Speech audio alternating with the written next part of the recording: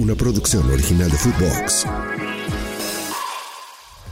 Footbox Today Centroamérica, el podcast con las noticias del fútbol que tienes que saber. Panamá. Christiansen advierte a Guatemala. En su último enfrentamiento en la Liga de Naciones de la CONCACAF, Chapines y Canaleros se encontraron en un emocionante partido correspondiente al Grupo A, que se disputó en el Estadio Nacional Doroteo Guamuch Flores y terminó en empate a 1. Tras el pitido final, Thomas Christiansen expresó su opinión ante los medios de comunicación y compartió un mensaje claro respecto a los guatemaltecos. Desde el Estadio Nacional, ambos equipos se retiraron con un marcador igualado y repartiendo puntos. El partido demostró la pasión y la calidad futbolística en la región de CONCACAF, así como la amigable rivalidad entre dos naciones centroamericanas que compitieron hasta el último minuto.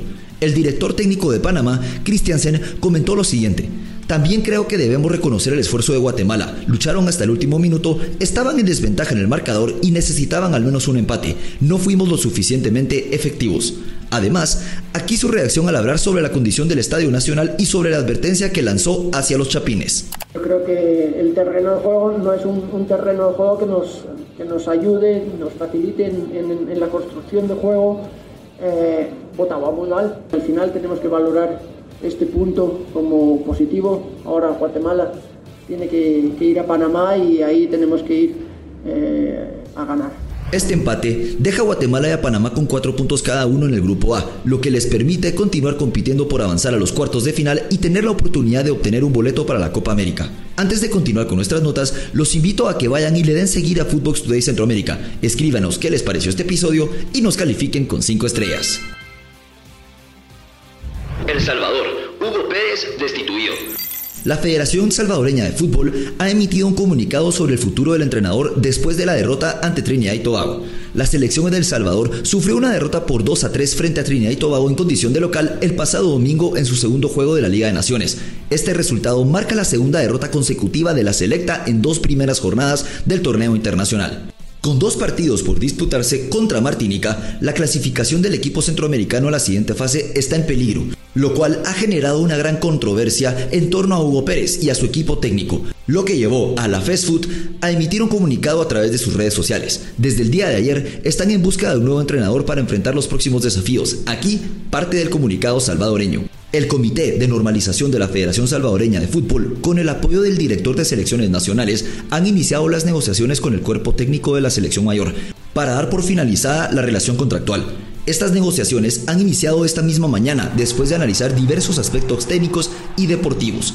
De forma paralela, el Comité de Normalización y la Dirección de Selecciones Nacionales ya se encuentran estudiando las alternativas de cuerpo técnico para enfrentar los partidos que restan de la Liga de Naciones en el mes de octubre de 2023. De esta forma, Hugo Pérez se despide de la selecta después de haber dirigido 43 partidos, con un saldo de solamente 9 victorias, 2 empates y 22 derrotas.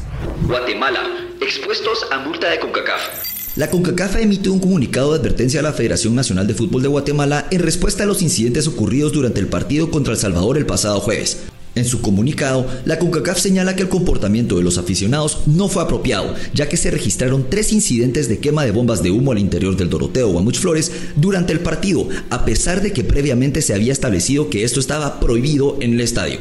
Esta advertencia tiene importantes implicaciones para la federación, ya que podría enfrentar fuertes multas en caso de que se repitan este tipo de incidentes. En respuesta, la Federación Guatemalteca emitió su propio comunicado en el que insta al público a cumplir con las normas, ya que el incumplimiento podría resultar en multas que oscilan entre $3,000 y $10,000, dependiendo la gravedad de los actos.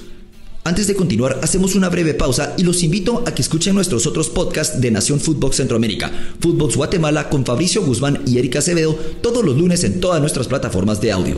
Eliminatorias mundialistas. Estamos ya a menos de 3 años del inicio de la Copa del Mundo de la FIFA 2026, mismo que será organizado en México, Estados Unidos y Canadá. A pesar de que el camino parece largo, las eliminatorias de cada confederación que determinarán a los 48 equipos clasificados para el evento ya han comenzado. En la actual fecha FIFA, la Conmebol ha dado inicio a su proceso clasificatorio, que se llevará a cabo en formato todos contra todos y durará aproximadamente 2 años. A continuación, las fechas de las eliminatorias para la Copa del Mundo y el número de invitados por confederación.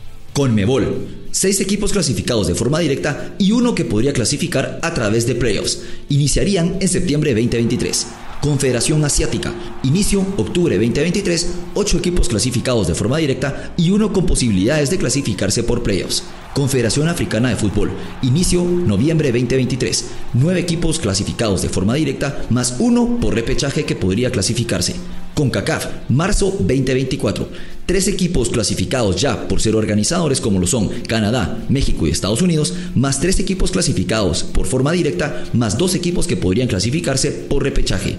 Confederación Oceánica de Fútbol, septiembre 2024. Y Europa, que clasificará a 16 equipos de forma directa, darán inicio en marzo del 2025.